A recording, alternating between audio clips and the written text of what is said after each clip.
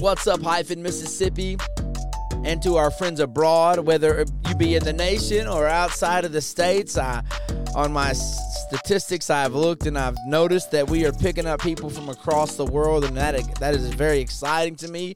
And so I want to welcome you to the podcast today, to the Hyphen Weekend podcast. I believe that God has talked with me this week, and I have something that I want us to dive into. But first, let's cue the intro. Again, welcome to the show. Let's get started.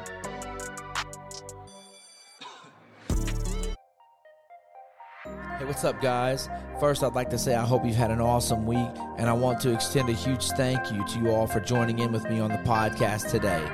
I believe that the Hyphen generation is ready to unlock and experience the greatest revival that this world has ever known. On this podcast, we will focus on preparing, equipping, and empowering Hyphen across our nation and world to engage with purpose their Great Commission. Your time is here and now. I'm your host, Matt Wilbanks, and this is the Hyphen Weekend podcast.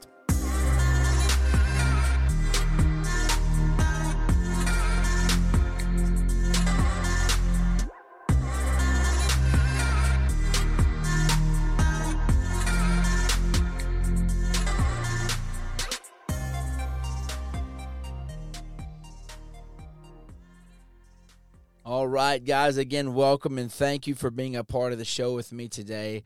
Again, as I feel like, and I hope that I do every episode, I extend a huge debt of gratitude to you all, because I feel like, obviously, without you coming and joining with me on this podcast, it wouldn't be a podcast. And I looked a little while ago, and I know that we are over 1,200 downloads, and so I am blown away and excited about what this podcast hopefully is meaning to you and what it means to me and what God is hopefully doing in all this that we're working together on. So today I want to talk to you about something that is musical, except for it doesn't make sounds. Does that make sense? It doesn't make sounds. It has a chord, but it's discord. And I know that's a weird way of saying it, but it does make sound, just not the kind of sound that we're all looking for. I was reading, and I say this maybe jumbled up a little bit, but I was reading this, and it really stuck out to me. And so I thought, man, I really want to share fundamentals with Hyphen that come across in the podcast, and I want to share fundamentals with people that sometimes we get so busy that we have to circle back to fundamentals and have to be reminded, and that's okay too. And so I want to quickly read to you. I think I have 4 scriptures altogether that I want to read to you today. I'm going to read to you the first couple right now, and then I'm going to read to you 2 more, and then we'll talk about it, and then we'll get to where we're going to go, and that'll be that. But I do want to read to you in Numbers chapter number 11, verse number 1, and my Bible has captions. It says like Moses' prayer to God and elders appointed to Moses and all these things. Well, this caption above chapter number 11, it says, the people complain. And so you know where this is going. And so in verse number 1, it says, and when the people complained, it displeased the Lord, and the Lord heard it, and his anger was kindled, and the fire of the Lord burnt among them. Now, I want to pay close attention to this second verse, or the ending of this first verse, rather. It says, the anger of the Lord was kindled, and the fire of the Lord burnt among them, and consumed them that were in the uttermost parts of the camp. And the people cried unto Moses, and when Moses, this is verse 2, and when Moses prayed unto the Lord, the fire was quenched. Now, this is a very fundamental thing that you and I both should know, and yet at times we get busy with life and we become a little bit carnal, and we find ourselves in a place, if we're not careful, where we're easy to persuade in a conversation, even on accident maybe, that we find ourselves maybe disagreeing with leadership, maybe disagreeing with the way things are going, maybe this word is strong, but maybe we complain a little bit. Here is my advice to you, because I am not above the rule. I have found myself in a place that I have disagreed, or that I have thought, man, this should be done this way, or whatever. My advice to you, and this is what I promise that I'll practice what I preach, and that is, as soon as you realize you are doing it, fix it immediately. We talked about special versus vessel last time we were here. Special people, don't fix it. Vessel people realize I'm just a vessel, and if I get this thing clogged up, I'm going to mess everything up. So let me get this cleared back out real quick. So go to whoever it is that you need to go to, get it cleaned out, go to the authority, go to the spiritual leaders, whomever it is that you need to go to, fix it and move on. But I want to look at the way that this scripture was worded, and it really spoke to me when I read it. It says that the people complained. We have to be so careful, because we are so blessed. I have a class. I talk about this all the time on our podcast, but I'm a teacher, and every day during our class, I have this thing, and I call it good things. Whether it be at the beginning of class, or whether I want to give my kids a brain break because we're on the block schedule, so we're in the 90-minute category, and even my own brain has to shut down every once in a while. So I'll turn on some music, and I'll take whether it be like a small basketball or a tennis ball or something, and I'll say, hey, I want a few good things, and I'll give people opportunity. Raise your hand, I'll throw you the ball, you tell me a good thing, we talk about your good thing or whatever, and then we go on to someone else until it's time to get back to class. Now, here's what happens sometimes. I have great classes and great students. However, a lot of times I'll say, all right, it's time for good things. How many of you have a good thing? Now, a good thing does not consist of, I went to Hawaii and I lived it up for a month and came back. Or a good thing does not consist of, I just found $1,000 in the parking lot and I'm pretty happy about it. A good thing is I woke up this morning early enough to get dressed the way that I wanted to, and to drink some coffee or eat some cereal or get some breakfast. Or a good thing is I have clothes on my back and shoes on my feet and food on my table. A good thing is I didn't have to worry about the bills being paid today. That's a good thing. There are people every day in this world that we live in that don't have the luxury of those kind of good things. But I talk to my class and I try to make them aware that if we're not careful, we become spoiled because we are so used to being taken care of. We are so used to having what we need, so we don't look at that as a good thing. And I want it to be a good thing is I was walking to the class and somebody saw me coming and they held the door for me. That's a good thing. Or I did that, hopefully, whatever. But that's the point of a good thing. And so whenever I start to read scriptures like the people complain, it starts me wondering how far away from the good thing that they had gotten in their mind. Let's look at this real quick, and this is where I want to go and talk about what we're going to talk about real quickly. When the people complained, I'm going to read it one more time, it displeased the Lord, and the Lord heard it, and his anger was kindled. Now, I want us to understand what happens here. And the Bible says that the fire burnt among them who were complaining, is what it's saying, and consumed them that were in the uttermost parts of the camp. All right, so if you were in the uttermost parts of the camp and you were consumed by the fire, then that means your location affected your perception. And as you and I both know, if we really think about this, perception is reality. However I'm looking at this, whether it's true or not, however I have made up in my mind to perceive this, that's the way that it is. And I want us to pay close attention that these people that got burned up by the fire who were complaining were in the uttermost parts of the camp. They were on the outside looking in. They were not on the inside looking out. Friends that are listening to me, if you find yourself in the uttermost parts of the camp, chances are this is where the complaints department is located. Now, if you go throughout the Bible, people in the temple, they had a job to do. I got to do this. I got to do that. I'm too busy to complain. I have a job to do. I have a kingdom position to do. I got some work to complete. I got something to do. So I can't complain. I'm too close to the altar that reminds me of how far God brought me here or from. Or I'm too close to the altar to see where God is continually touching people today or moving in people's lives today. I'm too close to the altar. I'm in the inner court. I don't have time to complain because I'm seeing God do things. But when I start to slip back to the uttermost parts of the camp, as the scripture so eloquently puts it, it puts me in a position of maybe I have found my way to the fringe. And when I find my way to the fringe, I find my way to a place of complaint, an opportunity. And even if it's not me complaining, I have found myself in a place where people are complaining. Maybe they don't like the way this was handled, or maybe they don't like the way this is going, or we should really be doing this instead of that, or whatever. And it starts to affect the perception of who we are, where we're standing. And again, perception is reality. And so I've come today to talk to us about the uttermost part of the camp.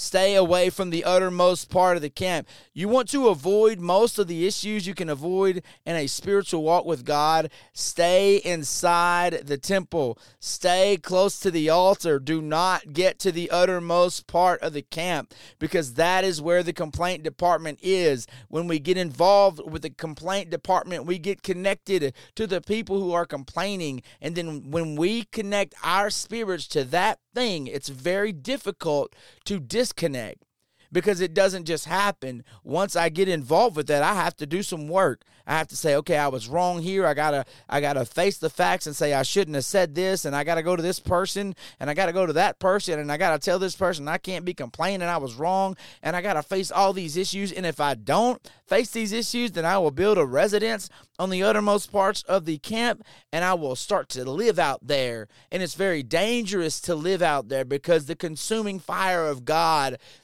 when it comes to the uttermost part of the camp. So what am I saying? Well, I'm simply saying this. If you want to avoid being consumed by the anger and the kindled anger of God, then my advice to you and I both today would be, stay close to the altar. What is around the altar? I always find it interesting the way that Jesus asked Simon Peter after Simon Peter denied him and he failed, and he goes back and gets him and he asks him, he says, Simon Peter, do you love me? And he asks him 3 times, and he obviously responds, thou knowest that I love you. And then he answers this question. He says, feed my sheep. And I've always thought in my mind, how does one feed the sheep? How do I feed the sheep? How do I feed? I'm the hyphen director for the state. How do I feed the hyphen? Or I'm the hyphen director at my local assembly. How do I feed the hyphen of my local assembly? What do I have to offer them that could feed their spirit? And I start to think of all the things that start to grow in my mind.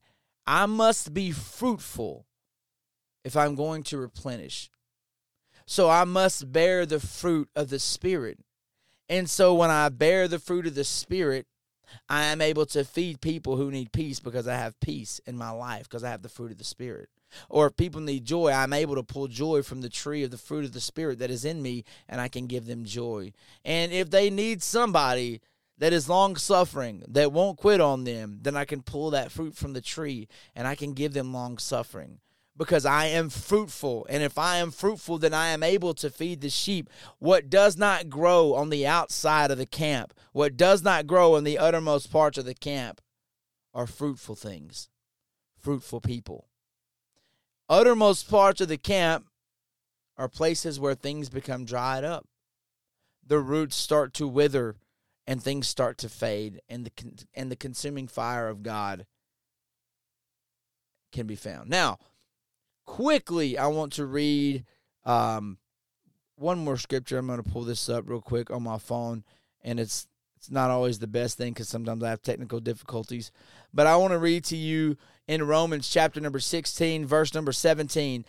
Paul writes, "Now I beseech you, brethren, mark them which cause divisions and offenses contrary to the doctrine which ye have learned, and avoid them. For they that are such serve not our Lord Jesus Christ, but their own belly, and by good words and fair speeches deceive the hearts of the simple."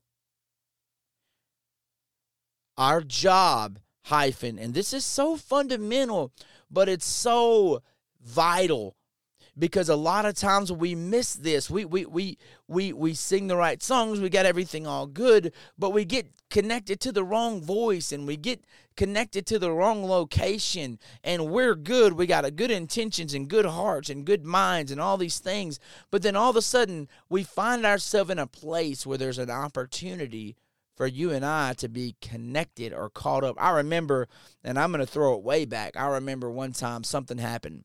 Somebody did something that they weren't supposed to do. All right?